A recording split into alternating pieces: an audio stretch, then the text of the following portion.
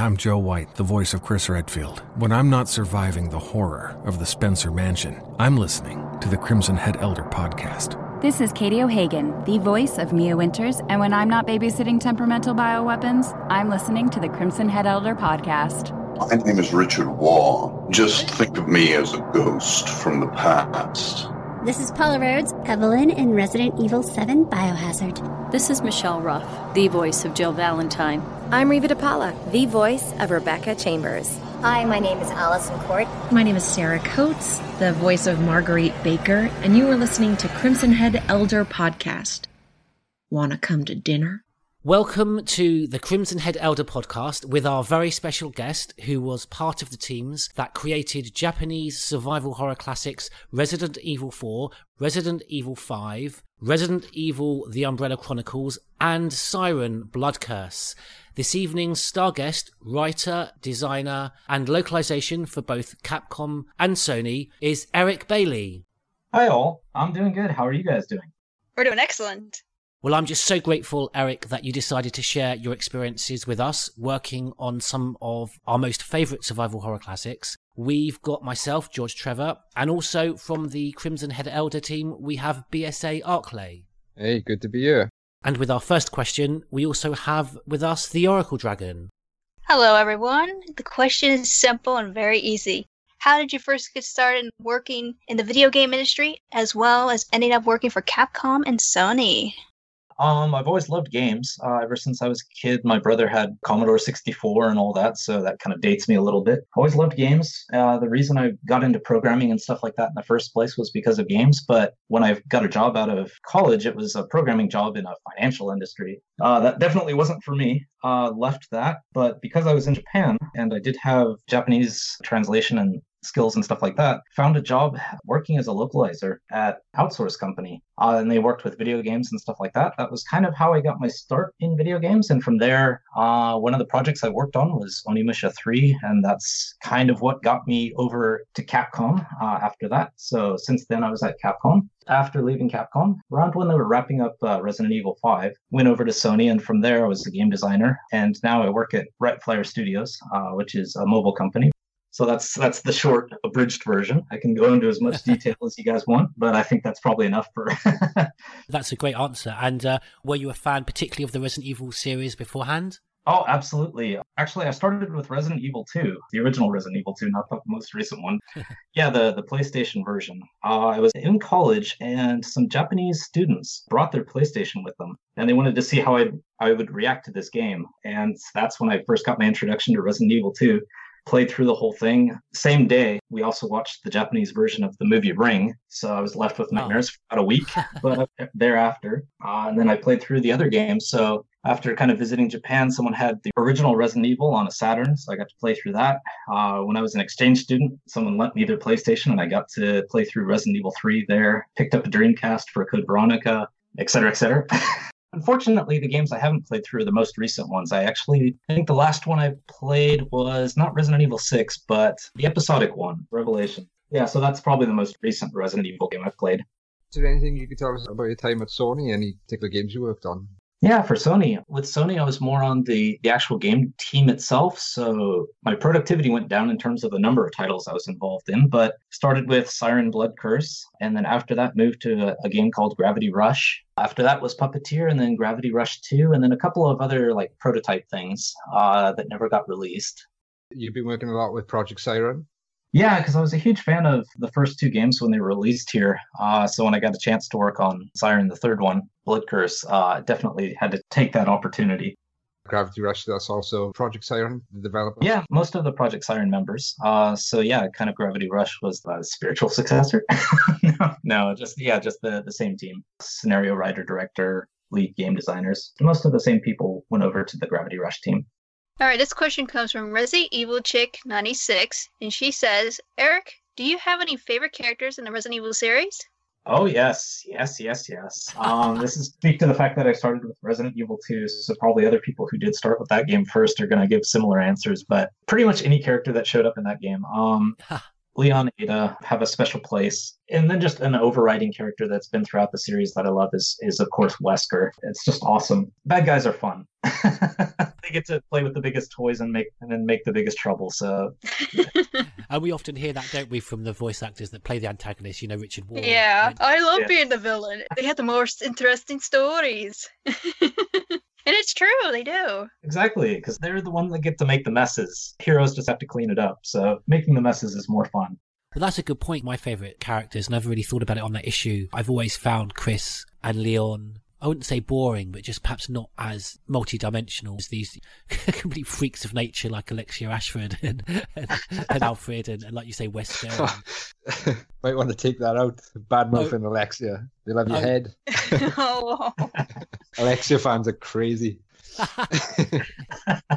She's not a villain, but like Ada. Well, the problem with like Chris and Leon is that you're playing them, so you know exactly who they are. They're kind of thrust into the situation. They're not behind it or anything. They're just kind of the good guys trying to make the best of the situation. So they're going to be kind of boring compared to someone like Ada or Wesker. And like Ada, you know, it was interesting because you never know like what she's up to, why she's doing what she's doing. Why does she help him sometimes? Why does she seem to go against him sometimes? And that kind of stokes the imagination, like Wesker too. It's like, why is he doing all this stuff in the first place? What is he really after? It stokes the imagination, whereas like Chris or Leon, they're just they're shooting bad things and kind of fixing stuff. So you know what their motivations are. And as a translator, I imagine they have the more interesting script. Yes, absolutely. Absolutely. That was what was great about Separate Ways. Ada's a fun character. Okay. Her dialogue with Leon, this kind of sort of flirtatious back and forth, I wonder how much of that you have to be careful that you find the right balance that comes from the Japanese original, whether it's more subtle in the Japanese. Yeah, but actually in that case, like the Ada stuff that I can remember, in Japanese too, they liked the playful back and forth. It's not something that I think just appeared in the English out of nowhere. It was always kind of inner character and stuff, especially from Separate Ways. And that might speak to the fact that Shinsaku Hara and other people who are more kind of Western-minded had a role in that too. But yeah, her character was fun. And I think even like Wesker, like Resident Evil 5 and stuff like that, more than the Chris lines and stuff like that, it's the Wesker lines that I think both me and Brandon had more fun with. Having a more Western orientated mind or appreciation, a game just before Resident Evil 4, which I actually think does some of the series improvements and gameplay changes better than Resident Evil 4, Resident Evil Dead Aim. Right. And that's got a very Western protagonist in it. Bruce McGivern, we found out from Raj Mariah, the voice actor, that he was based on the Brad Pitt character from Seven, very Southern American. Yeah, that kind of clicks. That makes sense now. There's that very flirtatious back and forward relationship between Bruce and Fong Ling in that game. Yeah, I'm not sure, like in the community, how much of a black sheep it is in terms of like game compared to the other games. But yeah, I'm probably on the side that actually liked that game quite a bit. Yay! Not in terms of the game itself, but in terms of the atmosphere and the story and everything else. I thought it was quite creepy and like the characters were well done and the story was interesting. Kind of surprised that it got knocked as much as it did. But yeah, I enjoyed playing through that one quite a bit.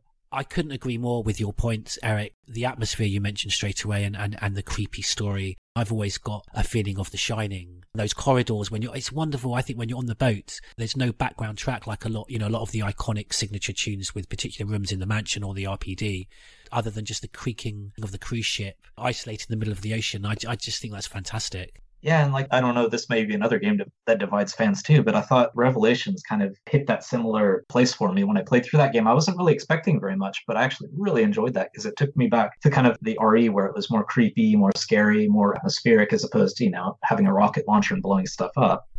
Yes. I just want to qualify this question because USS Command is an absolute gentleman. And when he says about horribly translated, I know he's referring to the older games as opposed to the ones that you worked on, Eric. That's okay. Here comes his question. USS Command. He asks or says, some in the Resident Evil community believe the series is horribly translated. But what is your feeling on that statement? Yeah, I completely understand because I started with the Resident Evil games and I thought, yeah, they were, it was very interesting. But I guess at the time, when I first played through Resident Evil 2 and the original Resident Evil, it didn't stand out that much as jarring at the time, I guess, because maybe video games at the time, probably the quality in general of like writing and text wasn't that high as it is like now.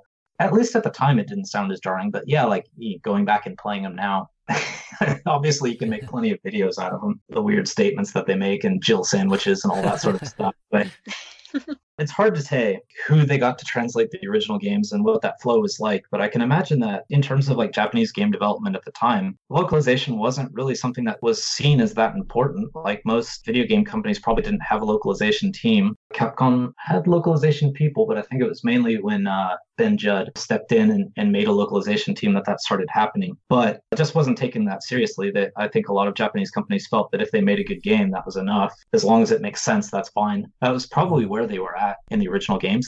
Probably quality wasn't the high priority. Maybe there was no one that could judge quality within the company. That's possible too. But I think at least, with who I talked about earlier, Shinsaku and other people who could speak English and talk to the Japanese dev teams were probably the ones that started telling the teams, look, we've got to up the quality on these things or we're going to become viral video. So that was probably what got them started on trying to improve those translations. Yeah, and I'm sure it's all to do with the rising production levels of video games. It's gone from slightly more niche when the first Resident Evil game came out, and it's just been encompassed by a much wider and broader mixed audience over the years, and those production values have risen, and they invest more heart into the games and want to get those translations up to match the other higher production levels. Yeah, I could completely see that being the case. I'd be curious to hear if anyone was on the original Resident Evil team and you do an interview with them, just to ask them if they imagined that Resident Evil would become kind of the worldwide hit that it did when they were making the game, because they might not have thought that it would have been that popular overseas. Yeah. I was thinking this in terms of consideration for that audience outside of Japan.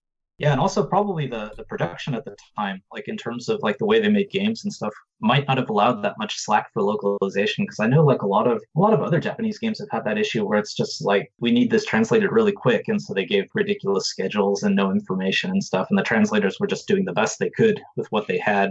So there could be some of that involved too.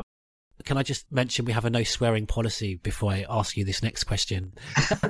I'm only teasing because Alan Wenpei Mao and Resident Evil Chick 96 want to know, Eric, what do you think of the live action Resident Evil movies?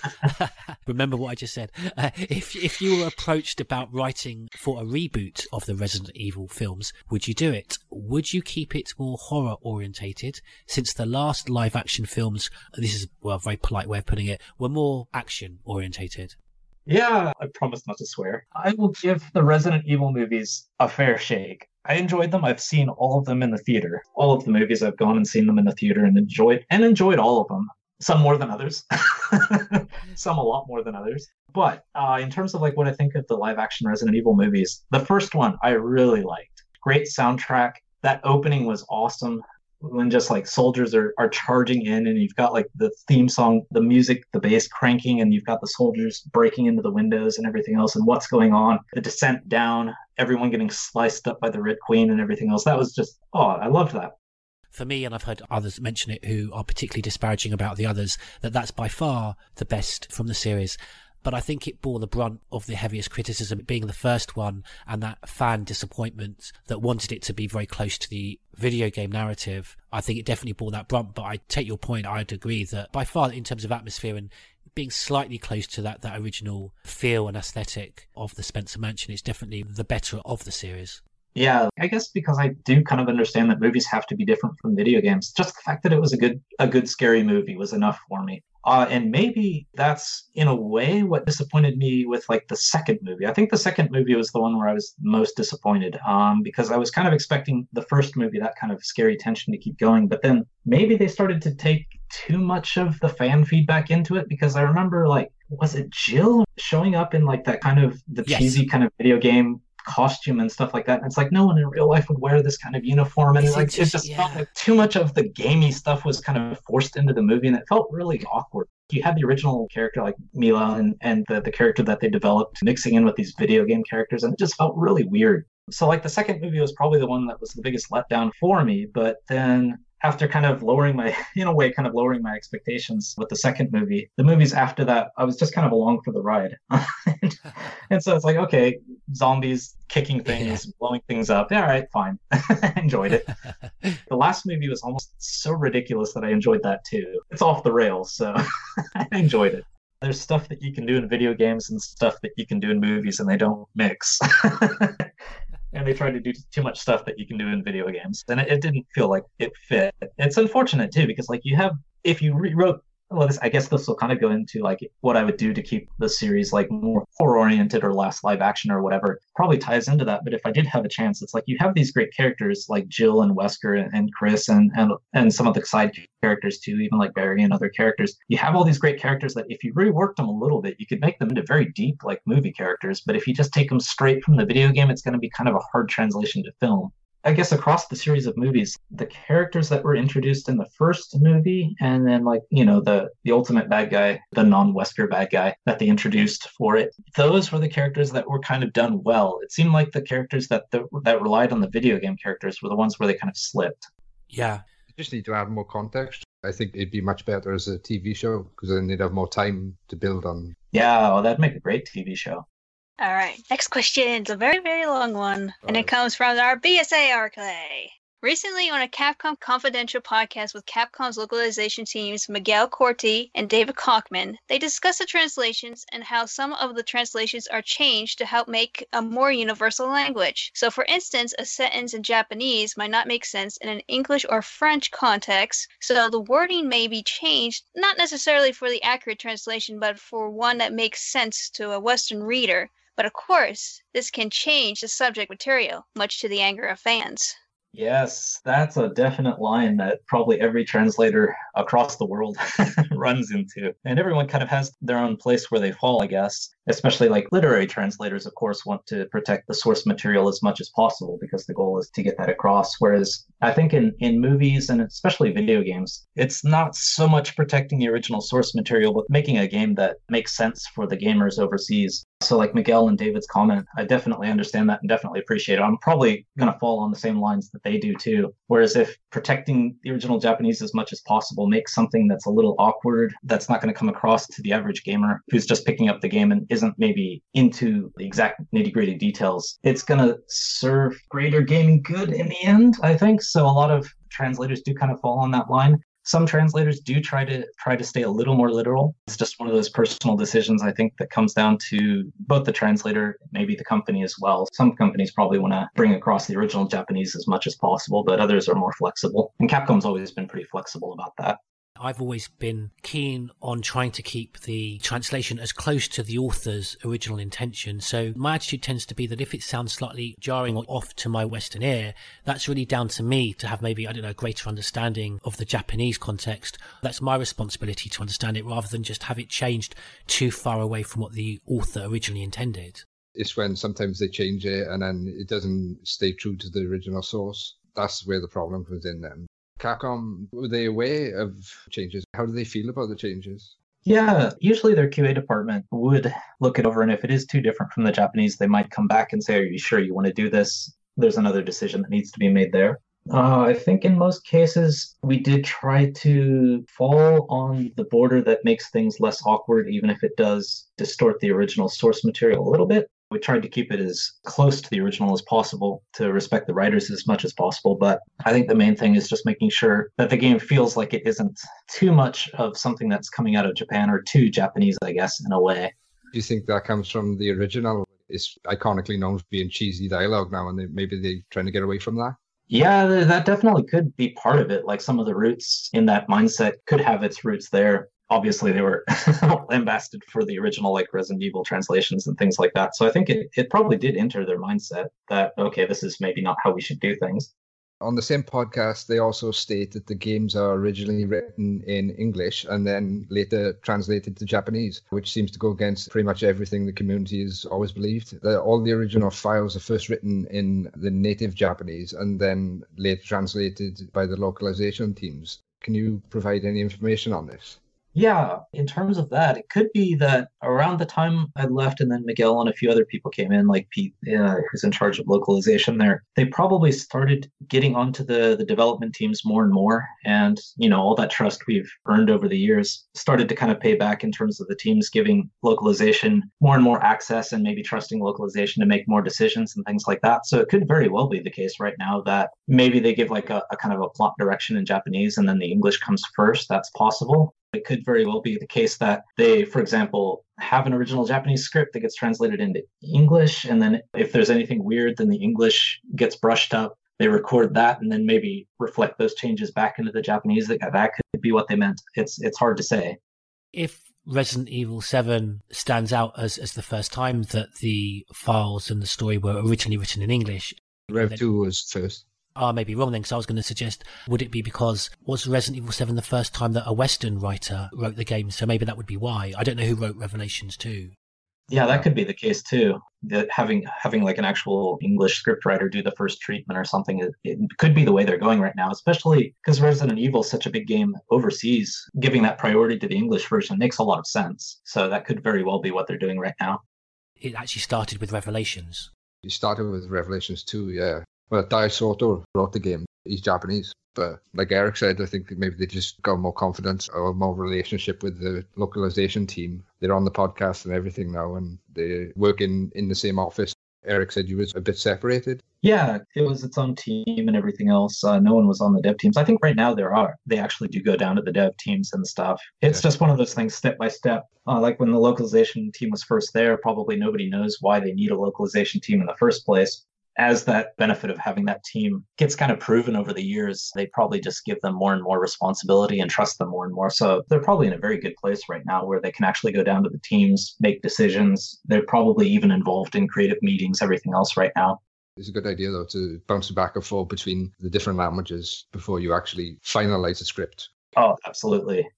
Going back to your work with the Resident Evil series, we have a question here from Alan Wempe Mao from New Jersey and our very own BSA Arkley over in Wales. And they ask, did you work in a team with Capcom's Japanese writers when translating, or were you left to your own devices? Did this differ between productions of Resident Evil 4, 5 and Umbrella Chronicles? Yeah, that's an interesting question. It definitely depends on the project. In most cases, Capcom's localization team, I think they've changed. More recently, I think they're more embedded with the teams now, but at least at the time, the localization team was still kind of its own department. So usually once the Japanese script was starting to get wrapped up, or at least was kind of close to getting wrapped up, is when they would start feeding us some of the translation work to be done. So in that case, there wasn't too much we could do to change the original script or anything, but at least the teams were available. So if we had questions like, what's going on here? What did you mean by this? We were definitely allowed access to that. So it's definitely better than the far past when you would send translations out to another company and with no context or information whatsoever, and they do what they could and then send it back. It was definitely a lot better than that. That method you referenced, are you aware specifically that that's what they did for the first couple of Resident Evil games? Because, the translations of those in-game files always do throw up errors when they're compared to the Japanese originals. It could have been internal or something, but it does seem like that's a definite possibility that they were given to someone to translate without the context of what's going on. Yeah, just particularly that point you say about the context. If you're translating and you're not aware of the narrative that you're using, I think that actually connects with the particular errors that we have noticed over the years. Yeah, and especially with Japanese, one of the things that's trickier about Japanese than maybe some European languages to English is that Japanese is a very abridged language. So they leave out subjects and things like that all the time. So you don't even know if it's a he or a she or a they. So context is very important. You basically get verbs and adjectives and you're trying to make sense of them. Yeah, I sent off translation to a professional before, and he was supposed to have been captain, and he came back commander, simply because they didn't know the context. It should have been captain. Yeah, that definitely happens in Japanese.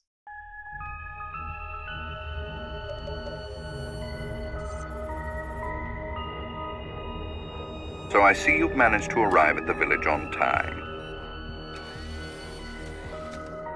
Gather as much information as you can about the parasites and finish off this little tour. The next question's from Negan's Bat, and he asks, how did you approach the writing for Separate Ways, and how much influence did Capcom Japan hold over you? I like the username, by the way, Negan's Bat. Oh, that's cool. So yeah, the writing for the Separate Ways. For that, it wasn't so much writing, it was translating again. But with that, the person in charge of the writing on the team and at least interfacing with localization, Shinsaku Ohara, worked pretty closely with us. So I had all the information I needed to translate that one. In terms of how much influence did Capcom Japan hold over me, I guess in that sense, Shin, he's perfect English, everything else. So he's able to look over the script, and if he spotted anything that was kind of fishy or anything, he could get back to me on that.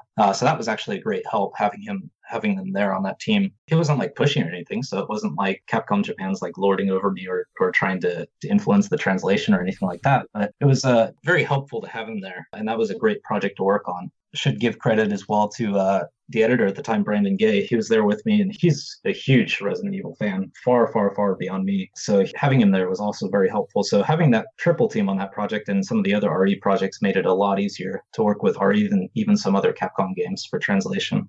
It's fantastic DLC, Separate Ways, such an iconic character, Ada Wong, and I mean, that must have been such great fun working on. Yeah, especially, like I said, starting from Resident Evil 2, Ada has kind of a special place. So that was a nice start. Absolutely.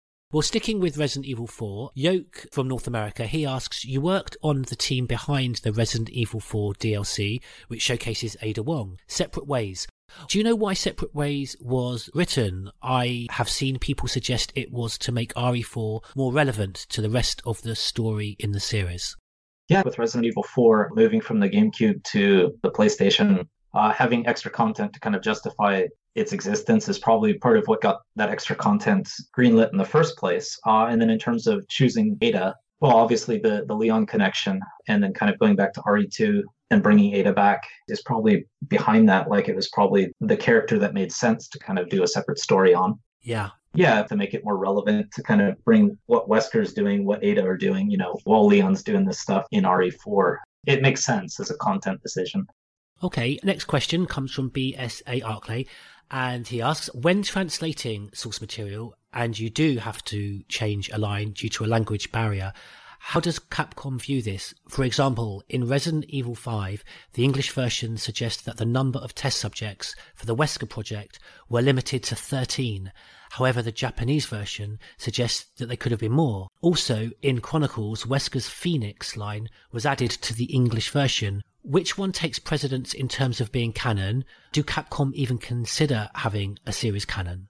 Yeah, that's an interesting question. In terms of stuff like that, usually we would try to be as close to the source material as possible, especially when it comes to numbers and names and things like that, because if you translate something wrong there and it gets used somewhere else, then that link kind of gets broken and things stop making sense. So usually we would try to protect that. So it could very well be just something where maybe originally it did say 13, but it got changed later, or all sorts of things could happen. But in terms of like canon, because the writers are Japanese and they are working on the Japanese version, I think the safe way to go is to think of the canon as the Japanese version, because English obviously is translated from the Japanese, but the source is always Japanese. So in terms of which one's being protected as canon, I think the Japanese version. Although if there are, probably with localization now, if there are things in the English that weren't in the Japanese or a little different, then the localization department probably would mention that to the team. And then maybe the team could incorporate that in the Japanese. There could be some back and forth going there now. But in terms of having a series canon, I'm not sure exactly how far the dev teams go into making sure that they have a canon. I know they try to protect it as much as possible, even though writers and translators change over the years. At least on the localization side, I know there were glossaries and things like that, like this character's always named this or spelled this way. This is always referred to as this. All those sort of like the kind of dictionary, the RE dictionary existed. But in terms of actual canon itself, probably the major details are obviously written down and kept track of, but maybe some of the minor things that the original writer might have thought of that got lost over the years, those things probably do exist.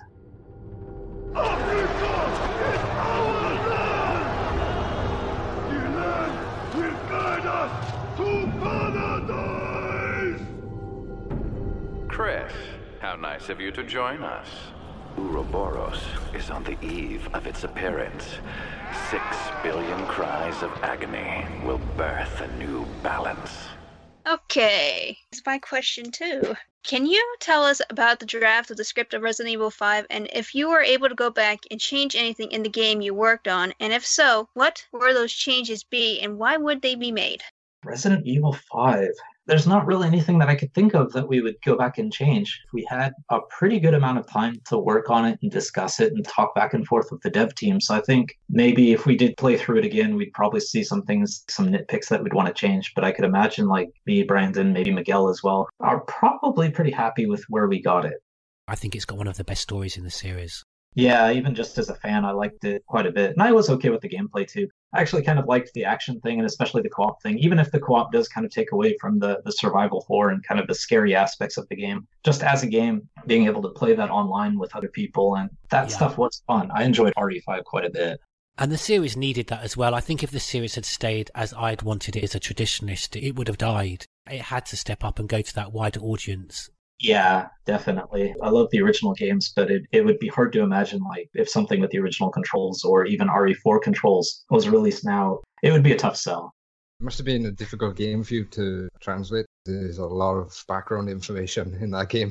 That's why it was very helpful having like someone who's a super fan of the series like Brandon. Editing was a big help because even though I was a fan of Resident Evil, I'm probably not to the extent where I'd be like analyzing files and trying to do things like that. It's just more, I enjoy the games as they come out, play them through a couple of times, try to get extra characters and stuff like that. So in terms of like that kind of encyclopedic knowledge, Brandon was big help in that case. Is a better prequel than RE0. It gives so much background, and then it also catapulted the series into the future with the BSAA and Alex Wesker, all these plot lines that they set up for like Revelations 2, and only now really are we starting to move away from that stuff.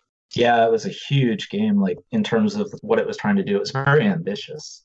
And the game's still top seller too. After all these years, it's still #1. And it's still one of the most beautiful looking Resident Evil games. Mm-hmm. Yeah. Well, staying with Resident Evil 5, we've got a question from the Oracle Dragon over in Pennsylvania. Hey, Aaron. She asks, what interested you the most in the writing of Resident Evil 5? Oh, so many things. Well, like the stuff you were talking about, the fact that it does tie in so much of the series and tries to set it in a new direction was great.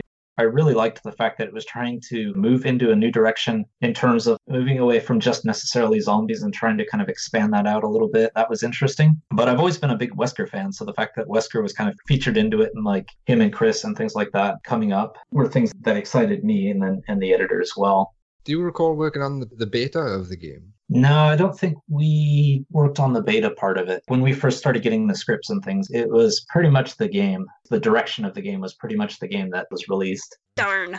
Fortunately, I was like this. We want so much information about the beta. Yeah. Andrew, I think it's your turn. Yeah, we got another one from Negan's Bat, and he says, what was your greatest challenge with the localization for all of the Resident Evil 5 files? Oh yeah, this will definitely tie into what we've been talking about, but just the fact that the game and the files cover so much of history and what's been done in the series so far, trying to do our best to make sure that we don't slip up and accidentally translate something that's existed before or suddenly say something new that was decided a different way earlier. Trying to keep all that in there was definitely one of the biggest challenges. I quite believe now that the Capcom devs are treading on eggshells because of so much of the history they've set now.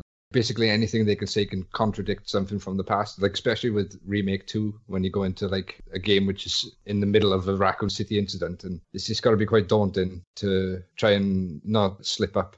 Probably something where even the writers themselves have trouble because, you know, some of the games were developed at the same time. Some games were developed outside. Well, obviously the non-numbering series, a lot of those games were developed outside of Capcom with Capcom's guidance and stuff like that. So even on the Japanese side, there could be some disparity going on.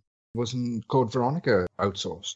Yeah, I guess props to the outsourced company because Code Veronica, other than RE2, was probably one of the games that really like stood out as a top RE game for me when I played through it. And it was breathtaking when I played through it on the Dreamcast. Yeah. The fact that I didn't know that it was not Capcom or was outsourced or something is definitely props to the team that made that game.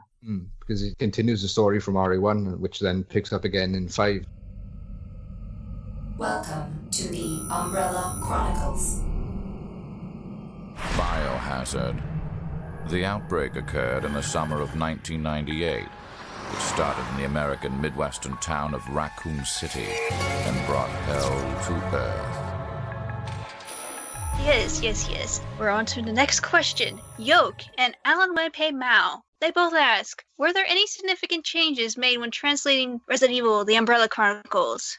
Significant changes when translating. In terms of significant changes from the Japanese text, there wasn't anything at least intentional. We tried to follow the original Japanese as much as possible, and then kind of the same thing as the last question, because there's a lot of history involved, trying to make sure that we don't do something different. To try and keep probably some of the it's not so much fan service, but trying to keep like the fans in mind of kind of the original Resident Evil games without just copying the original like files and text and things like that. Was kind of important, because if you just go back to the original kind of source material and just repeat it, then what sounded bad at the time is going to sound even worse now. So you can't do that. But at the same time, you don't want to just completely ignore what happened in the past. So it's kind of a balance that had to be struck with making sure that we acknowledge that the source material existed and, some of the translations as well. Kind of acknowledge that, but at the same time, make it pretty clear that in a modern context that's not just a mistranslation on our part, for example.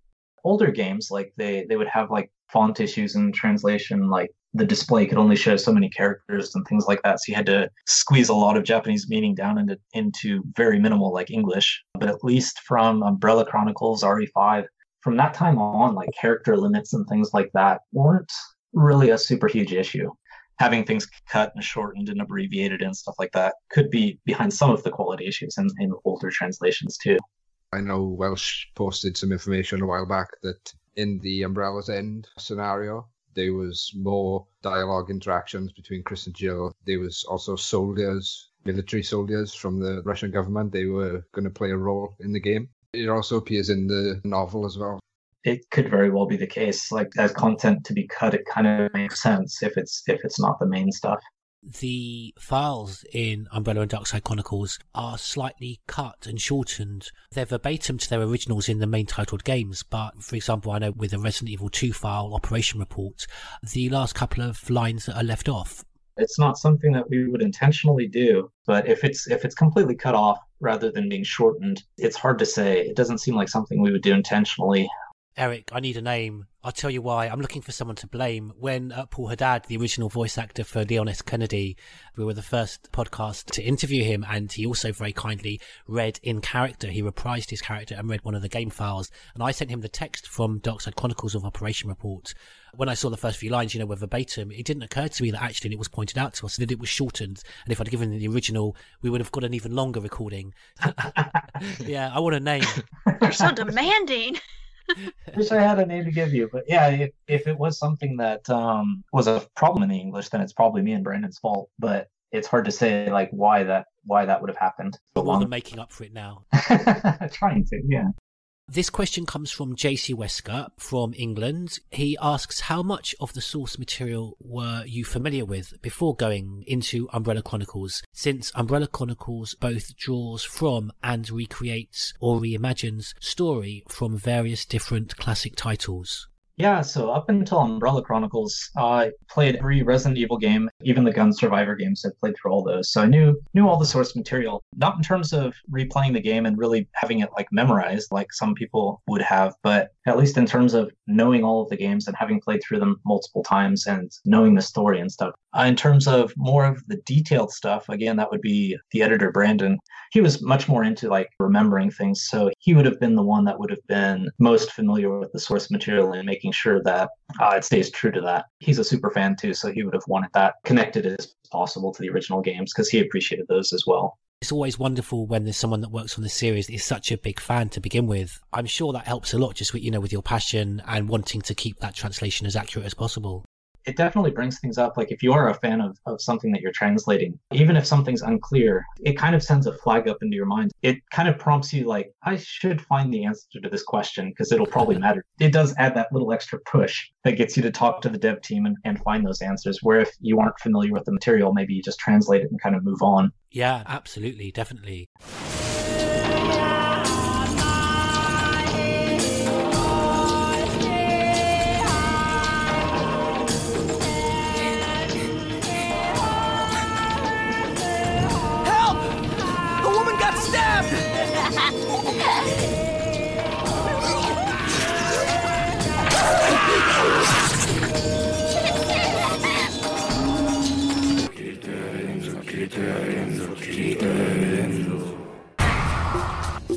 Right, this is more my statement. I just wanted to say the Siren Blood Curse is an insanely creepy game. I vividly remember playing it back when the PS3 was still in its infancy. The voices and the way the enemies moved really sent shivers down my spine. It was one of the last video games to actually scare me. There seems to be strong vibes of Evil Dead within these games. Yeah, in terms of Evil Dead, I know like the scenario writer and stuff likes the Evil Dead movies and has seen all of them and appreciates them and stuff like that. Yeah, there could be some of that in there, but there's definitely like a series of Japanese books that kind of inspired some of it. And the novels themselves were based on the Stephen King franchise too. The Stephen King series where it was vampires in a village, sort of turning into the Shibito, the kind of the zombie-ish guys. The body contortions and the movement of the two antagonists when they meet each other, and they almost do this like ritualistic dance. The twitchy kind of like... Yes. Yeah, it's just kind of the way they moved, like awkward, their movements, especially Evil Dead 2 with the dancing, his girlfriend when she starts dancing and the limbs is really creepy to watch. Yeah, that's true. That could be part of the inspiration for like the animators and things that were working on that game. That makes sense. They probably put a lot of effort into that especially because the system in Siren, like for people who aren't familiar with the game, you basically jump into the vision of other people, sight jacking, but you can take over the sight of other people, including those kind of zombie-like characters. So probably having that crazy animation and kind of the over-the-top animation is probably part of that, because like if you are in the mind of like a zombie kind of walking around and you see other characters and they're just being zombies, then that's not very interesting. But if they are like animated and acting out for you, then it kind of feels like it just adds that extra layer to it. I did some research on it. It's rumored that Siren is based on a real-life abandoned village in Chichibu Prefecture in Japan. Do you know anything about this? Was it actually based on a real location? If it's based on a location, it's probably not so much that there's like a history or something that Siren's trying to pick up. It's probably more just the atmosphere or something. Like maybe the Siren team has often gone to like abandoned places and facilities and things like that for source material and inspiration. So in terms of that, like that village could have provided a lot of inspiration for, okay, this is the kind of town that would scare people. Yeah, because some of the shacks, they look almost like identical, like they were taken from the game. And the village got like this backstory that there was a landslide. A lot of the houses collapsed. I think that's actually part of the lore in Forbidden Siren. Yeah. Also then the villagers kind of thought there was like a demonic curse, destroyed the village. Kiichiro Toyama, he wrote the script for Siren and Silent Hill. And Silent Hill is kind of rumored to be based on Centralia as well in Pennsylvania. He sees these real life locations and kind of takes the story. It's certainly possible. Like, I should give credit to the scenario writer on the Siren series because she's responsible for a lot of that series. But Naoko Sato, she's basically the writer, the one who comes up with the plot and like a lot of the materials and stuff, like the overall visions. Because she's very familiar with a lot of source material, both Western and Japanese, even like, occult stuff and tabloid stuff and everything else. She's got a wide range of interests and knowledge. She always likes to incorporate that kind of stuff. A lot of the Siren archives and things like that probably come from her knowledge of that stuff. Yeah, she's probably did look for like news stories and things like that. And it's like, okay, this would be an interesting source material. I wouldn't be surprised if she found that village and thought this would be a good setting. 4 out of 5 of the biggest Japanese franchises, they're all based on like real life locations. You got Siren in Chichibu, Centralia, which is apparently Silent Hill is based on. Then you got Fatal Frame series, which is based on the real life story of the Himaru Mansion. Aside from Resident Evil, they all seem to be based on real stories. Maybe that's like a Japanese, because you got like the Grudge and things like that as well, and those are based on like spirits from that culture. They believe those kind of Japanese spirits, they all kind of have that Grudge look. Yeah, that could be something that's very traditional, like Japanese horror and everything else in Japan, because they have a long history and a lot of dark history there too. There's probably a lot more of that, whether it's good or bad energy or whatever, attached to a place or things. That seems to be a common theme. Like the stories seem to be a bit more attached to reality. Yeah, not so much like a psycho killer or just like one maniac, but like a place becoming evil.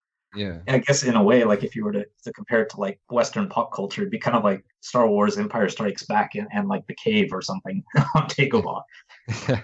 The director of the game is Keiichiro Toyama, and then all the scenario and the story and stuff like that is Naoko Sato. But yeah, she was completely behind the kind of archive system that they had. The archives, that's it. Yeah. I thought they were really fantastic. They give loads of background lore. My recent problems with Remake 2 and RE7, I think they've kind of died back on the details a bit, like the textures and stuff. on the wall. They're blurry. You can't read them. And you expect, like, oh, this is going to be amazing. It's going to have lots of details about stars and the RPD, and it's just blurred out. You can't read any of it. Well, in Siren, not only do they, in the archives, they explain that item, but also they did a director's commentary on it, and then they did a behind-the-scenes explanation of each item. So he was getting tons of... extraordinary level of detail and consideration. Yeah, he was getting tons of lore, and I think that's something which Resident Evil is missing quite recently. Yes, and it could do it so well with the story that we've got. It's almost like you touched on it in the earlier games, but you're right. In the reboot of RE2, with textures on these next-gen consoles, it just seems... That Stars leaflet gives some backstory behind it, and then have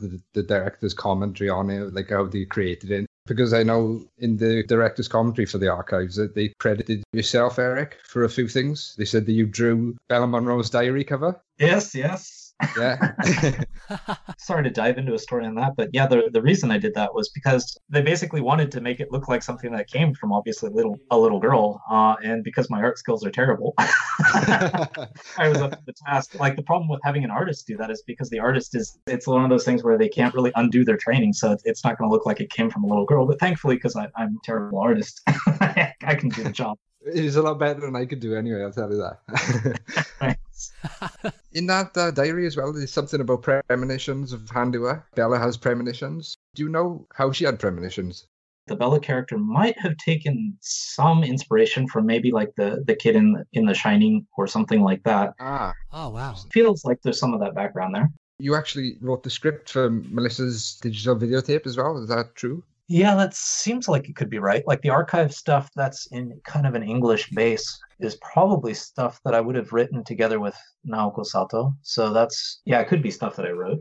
The director and the scenario writer had things that they wanted in there, but in terms of like the actual writing of it, rather than kind of throw out the Japanese first and then kind of restrict me to translating that, I think they gave me a little more leeway, which probably helps, because if I have the Japanese in my mind, going back to Resident Evil, like, the reason we have an editor like Brandon or something in the first place is because if he doesn't have that Japanese in his mind, he can look at the English with kind of a native outlook and see like, okay, this sounds weird. Whereas if you have the original Japanese in your mind, one of the problems is you see the English and you know it's correct because it's giving the meaning across, and so you don't see the fact that it sounds weird to someone who's hearing it for the first time. So that's the advantages of, for example, writing it in English in the first place as opposed to having a Japanese script that you're translating it into English.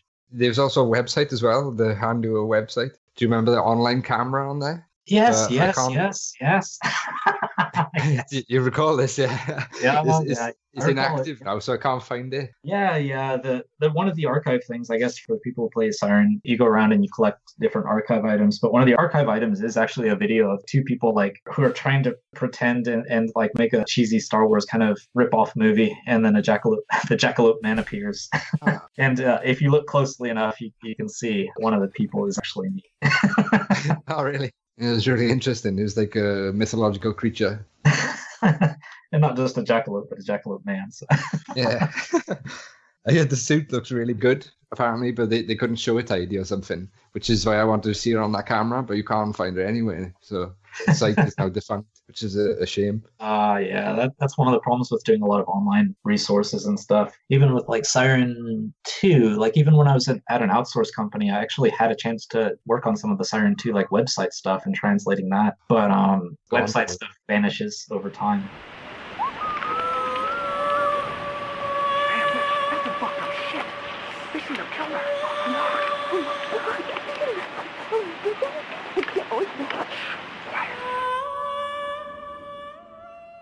Raising my hand up here. I don't know why, I'm just raising my hand. That doesn't work for radio.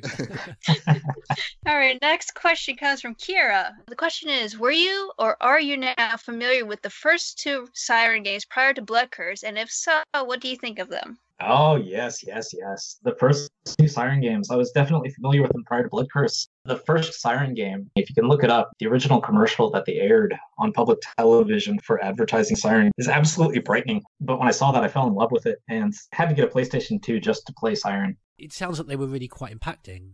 Yes, they were. Quite scary. Actually, the advertisements were so over the top that in Japan, I think they actually ordered them to take them off the air because they were just too much. So that's actually what got me to buy a PlayStation 2, and that was my first game on it.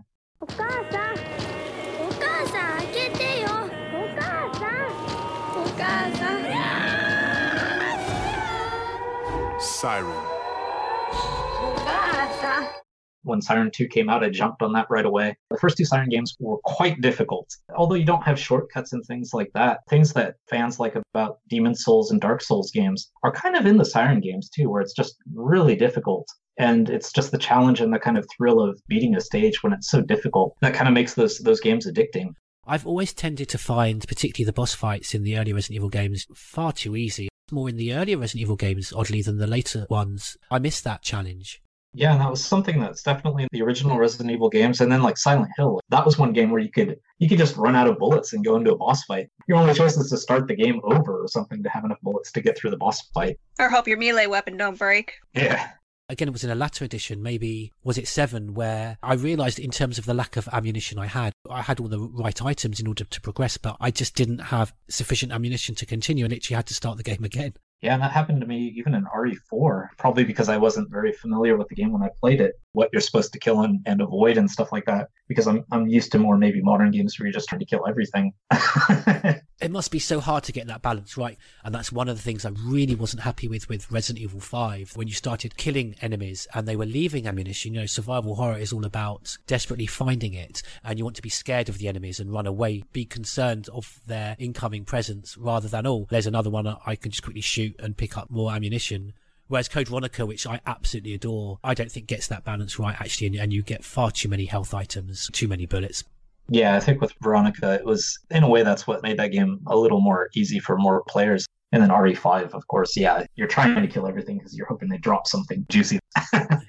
Yeah, and I don't know why there's no hard mode for Code Veronica, which I just think would take the game to another level. Sorry, I always do this, go on about Code Veronica or Dead Aim, sorry. So this question comes from Kira. Were any stages of the development more difficult than expected to make work? For example, the game having an unusual blend of both Japanese culture and Western characters. Yeah, in terms of that, it probably wasn't so bad for overseas, but I think a lot of like Japanese Siren fans were kind of confused by why the series wasn't just like number 3 and why they were remaking it and why they were kind of remaking it with Western characters. That was probably a factor in terms of the domestic audience. That was kind of difficult. In terms of blending them, I guess in a way that's why they brought me in, to try and make sure that there wasn't anything that was too odd, like a Western character that a Japanese person kind of came up with probably wouldn't seem very natural, especially with Siren, because it does kind of have that live action look in a way. It's more realistic, so you kind of have to have people behaving the way that people would be. So having a Western character written by a Japanese person probably wouldn't work out so well, and that's probably why they needed someone on the team to help with that stuff. There is quite a bit of backstory. If you played Blood Curse, you might miss out on some of the backstory from Forbidden Siren. But if you went back and played Forbidden Siren, you could still take that missing backstory and insert it into Blood Curse, and it still fits. Yeah. They were definitely very good about that stuff. In terms of like story and keeping track of stuff, that's one thing where Naoko Sato being like in charge of scenario throughout the series really helped those games stay consistent and be the kind of things that they are. Like even now, even though there hasn't been a Siren game released since Blood Curse, there's still a huge fan community in Japan around it. And they still have events and things where they show artwork and fans are lined out the door to see it. There's still mangas for it as well. The manga came out last year for it. Yeah. I wouldn't say it's a dead franchise yet. You might see more from this series. Yeah, it's probably one of those things where just Blood Curse, because it didn't get promoted so much or whatever overseas, it didn't do as well as they thought it would. So maybe they just thought that it's time to lay the series to rest or whatever. But the fans of it, myself included, I guess, would love to see another Siren game. And it was so well critically received. Had you heard since of any rumours or preparations for making another? Yeah, I haven't heard anything, but it's certainly possible because they do have that great concept. They do have the concept. I think if they made a game and got it publicized the right way, there's enough people out there that want to play a scary game now. Like even Resident Evil 7 kind of proved that people want to play scary games. It doesn't have to be about like everything has to be action for it to be popular and sell. So I think the fact that concept has kind of been proved in a way thanks to Capcom and Resident Evil 7, maybe there's more of an opening for them to try and promote a new Siren game. That's exactly what I was going to say. Fingers crossed. I would love to play another Siren game, especially working on Blood Curses, that I couldn't play it as a fresh player and be scared by it because I've seen it in development. So That was one of the bad things, but if they made another Siren game, that would be great because I could play it again as a player. Yeah, so you're already aware of the jump scares and things before they came. Yeah. Get ready, get this thing ready, get ready to run here. The problems with Resident Evil 4, when I first joined Capcom, that was my first job, so to speak. Even the first month that I was there was the European testing of the game. They had European testers, and I was there to kind of help interpret between them and the team. And so I got to see Resident Evil 4 played over and over again by 4 people. So it was kind of hard to jump in and want to play the game as a fresh player. So that's why I put it off for so long. One of the things I just loved, I thought Siren did so well, was the perspective of the enemies as they hunt you down. I've really enjoyed the mechanic Resident Evil 4 when you play as Ashley hiding, and they very much took that to Resident Evil 7. But I thought you did really well when you're hiding from those enemies, that you can see the perspective of the enemies and not just their viewpoint, but you can hear what's going on and you can hear the insanity in their mind, and almost felt a bit of empathy for them when you can, feel almost and hear what they're going through. Yeah, that was a brilliant system because you're hiding, so you're vulnerable and you're in their heads. So if you do get spotted, you actually get to see yourself spotted, and that's one of the worst moments that can happen in that game. Yeah. And then you panic and start running, and then you run into other ones. They turn and look at you, and then they're looking at you because you and you hear them react. I see you.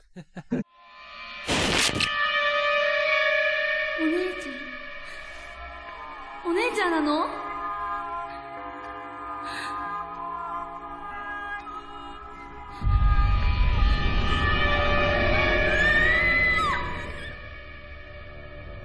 Lone Wolf Kai says Japanese survival horror is how I would describe Siren. Do you think Resident Evil 4 should have been more like Siren? And if so, what elements from Siren Blood Curse would you like to see in the next Resident Evil game? Oh, that's a great question. Yeah, that's a tough one to answer because they've kind of gone in different directions. Like we've been talking about, Resident Evil 4 and beyond have been maybe moving into more of an action direction at least until 7. It's tough because I think Resident Evil, in a way, moving into a more action direction is probably what allowed Resident Evil to be popular and get more gamers into the game, as opposed to something like Siren or maybe even Fatal Frame, games like that, even Silent Hill, I guess. But yeah, games like that where it's more horror dependent and there's just fewer players that want to play those kind of games, I guess, at least until recently. So Resident Evil 4 moving in the direction it did is probably the correct choice, at least from a business perspective. And it's thanks to that we have party games that we do. So it's tough to say that, even though as a player, I would prefer scarier games, because we talked about Dead Space and Outlast and stuff like that. And all those are games that I love. Anything that's scary is a game I love. So just as a player, I would prefer Resident Evil be in a scary direction. But I think in terms of getting the popularity it did and helping Capcom the way it did, they probably made the right decision with it. In terms of elements from Siren to be in the next Resident Evil game, that's a tough one. But if they could do something that would put you into the perspective of the enemies that you're fighting, that would be great. Even if you're playing an enemy or something, even just a short sequence or something, that might be a cool way to go.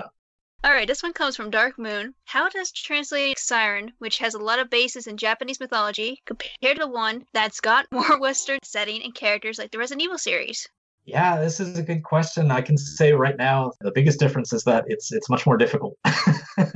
With a game that has more Western setting and characters like Resident Evil, you can kind of rely on what sounds right in terms of Hollywood movies and games and action games and stuff like that. And it translates better. When you have the final results in English, it's something that makes sense to a lot of people. But when you have something like Siren, the tricky thing is it's like you have to strike this balance between, we've talked about this before in some of the other questions, but like how far you go in making something that makes sense to a broad audience as opposed to something that preserves the original source material. And with Siren, because it's so Japanese, I guess is the way to say it, because it takes place in a Japanese village, Japanese curses, a lot of Japanese folklore, everything else, you can't Westernize it too much because then it would just it wouldn't make sense as a game. So you do have to protect that Japanese stuff, but how do you do that in a way that still makes sense to someone who's only seeing this in English and doesn't have that background? And I think with Siren, the balance we struck, at least with Blood Curse, is a pretty good balance, but there's probably going to be elements in there that don't make sense to people who aren't familiar with Japan, and there's probably elements where someone who's familiar with Japan, it's too Westernized.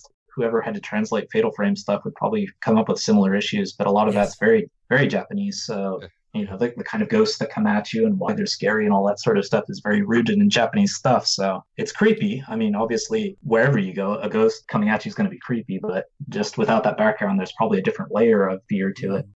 Eric, this question comes from Dark Moon again. Do you ever play the games you work on after release? If so, have you ever gone whoops at something that's been done, or maybe you've done? Oh yeah, absolutely. Yeah, I've played every game I've worked on after it's been released. Always buy them and play them. Even Resident Evil 5, that's one of the things, because it had the co-op mode.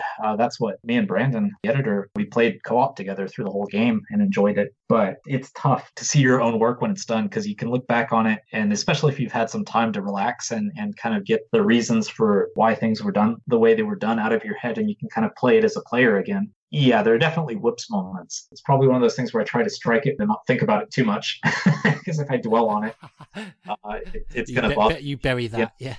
But there are definitely whoops moments after anything I've played, and it's like, why didn't I do this, or I should have done this? Yeah, it's tough not to criticize the stuff you've worked on after you played it. Another question from Yoke and USS Command. They both ask, what is the hardest thing you had to translate to another language but still kept the meaning? Oh, so many things. So many things. At least all the Capcom stuff I worked on. Thankfully, I guess one of the things about Capcom is that most of their games do usually keep, like, at least from when I was there, they do keep a Western audience in mind. The themes that they have are more like action-based and stuff like that. It wasn't too hard to translate stuff at Capcom, but after moving to Sony, like the Siren series, that was very hard to translate. The scenario writer in Siren, she's very, very, very literate and has read lots of books, consumed lots of movies, contents, entertainment, very knowledgeable about that stuff, and has a very literary style that can be very deep, and even just like one Japanese character, the way it's being used can have a lot of meaning. That's very difficult to translate into English. It's hard to think of an exact example, but just in general, Siren stuff was hard. And I think BSA Arkley mentioned, with its extensive narrative, Resident Evil 5 must have been one of the bigger challenges of the Resident Evil games that you have taken on. Yeah, because it's mixing in new stuff with all of the old stuff as well, and trying to balance that. In terms of trying to balance, even more than Resident Evil 5, we were talking about Umbrella Chronicles. That might have been more difficult for that reason, because it was covering a lot of the same ground at the same time, but you couldn't just use the translations from the past for obvious reasons. So trying to find that perfect balance in that game was definitely hard. With Resident Evil 5, they had a lot of history and stuff, but at least the game itself wasn't covering the same ground, so you could kind of reinterpret it. One of the things I'm most embarrassed about working with Capcom on Onimusha 3, they have all those messages in the game where when you investigate something. We love those environmental messages, and that's one of my major gripes with the series as it's continued. They've dropped those. Yeah, that's true. It's kind of gone to more files and more environmental stuff. Well, like BioShock and things like that are probably influences as well, but going to more environmental things. But yeah, the Onimusha 3 thing, you'd have bodies on the ground. Obviously, a lot of people die in Onimusha 3. There's lots of bodies, and then it says, oh, okay, well, they must have been cut down, blah, blah, blah. Because Japanese doesn't have subjects, and we're just getting these messages that basically, if you were to translate it directly, would just say, died. And you're like, well, okay, he died, she died, they died, or something like that. And you're just making assumptions. And I remember it was something where I thought that it was just going to be one person on the ground. But then when I actually played the game later during the debugging phase, and I saw that there were multiple bodies or something, and whoops, have to change this to they. That just really speaks to a lot of the errors that came up in inconsistencies when fan sites were Newsbot from Project Umbrella, from the main sites that translated. That really does make sense to a lot of those errors. I think now it's a lot better. Even when I was there, it started getting better. But before, especially when translation was outsourced, the people who are translating the game have never actually seen the game and never even see their translations in the game. So there's no chance to kind of fix that stuff. So kind of looking back, if you're playing through the game and weird stuff pops up, it's pretty obvious. But at least forgive the translators a little bit, because they don't get to see the game. And like I said before, Japanese is pretty high context. So yeah, it's really hard to get things right. Problems I was having with the Japanese. I couldn't tell if the story was being told from Chris's perspective or from the writer's perspective. It seems to be no context to first person. It doesn't say if it's from I or they, and then you don't know which one it is when it's telling the story. That's exactly how little context you have from Japanese to English. You don't have he or she usually. You don't use subjects. You don't have I or we. You don't have they, things like that. You can force it into Japanese, but they don't usually use it. And then the other thing you don't have is nouns don't have number. So that kind of goes back to the bodies lying on the ground in Onimusha 3, but there's no number to things. So in Japanese, you might have the character for car or something, but you don't know if it's 1 car, 2 cars, 100 cars. None of that gets conveyed. That's pretty confusing. Yeah. Yes. That's why it's very important to be able to play the game with all the translations in there and be able to fix those things as they come up. This one's from York, and he says, with Remake 2 just released, is there any game you would like to see remade that you would love to work on? Oh, yeah, this is a really tough question. There are a lot of games that I love and would love to see either new versions or remakes of. I guess in general, I would actually prefer, in most cases, for a new game over a remake. But they did remake the series, and I think they've had spiritual successors and stuff, but the Deus Ex games are dear to my heart. They do follow-ups that are excellent. But to be able to work on a Deus Ex game would have been awesome. Also System Shock, any of those games too.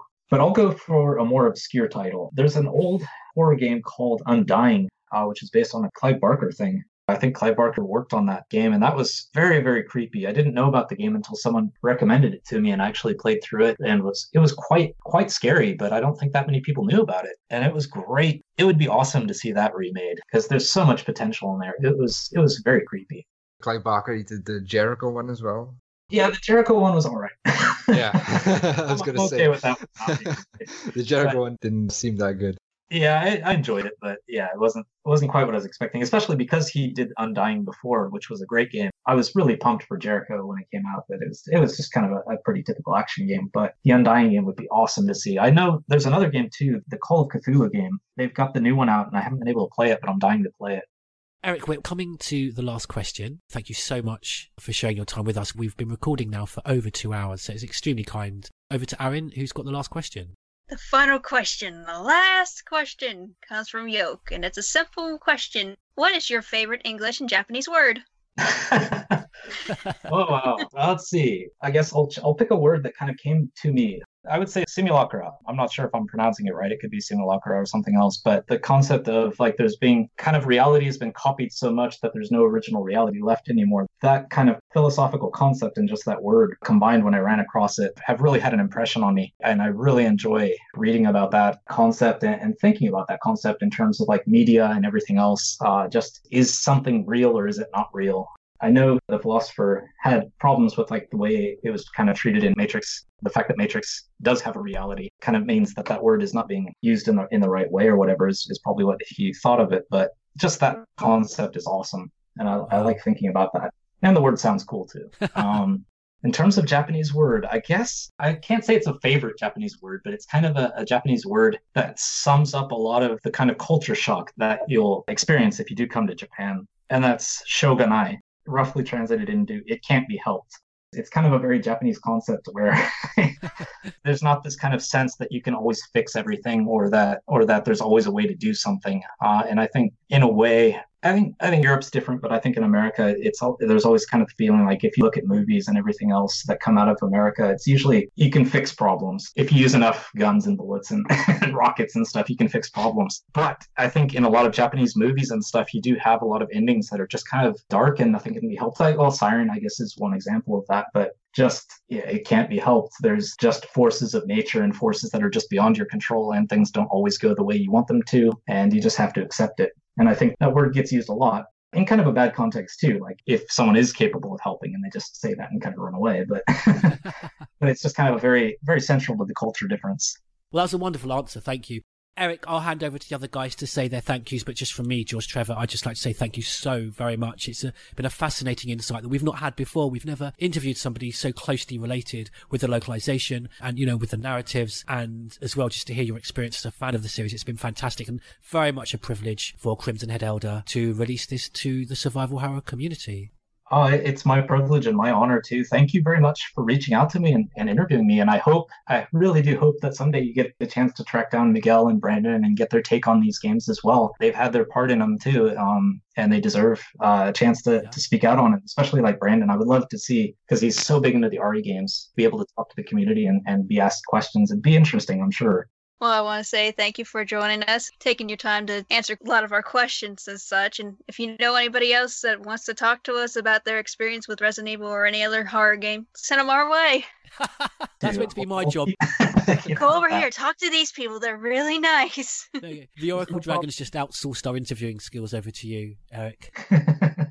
Just echoing what George said, thank you very much. Fascinating to get behind the scenes with the localization stuff, and really appreciate you taking the time to answer some of my questions as well on Siren.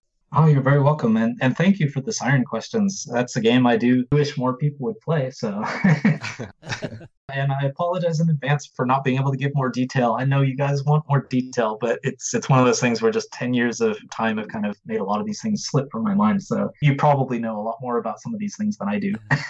Well, we'll let you go and enjoy the rest of your Sunday. Thank you so much, Eric. Okay, you guys have a nice day too.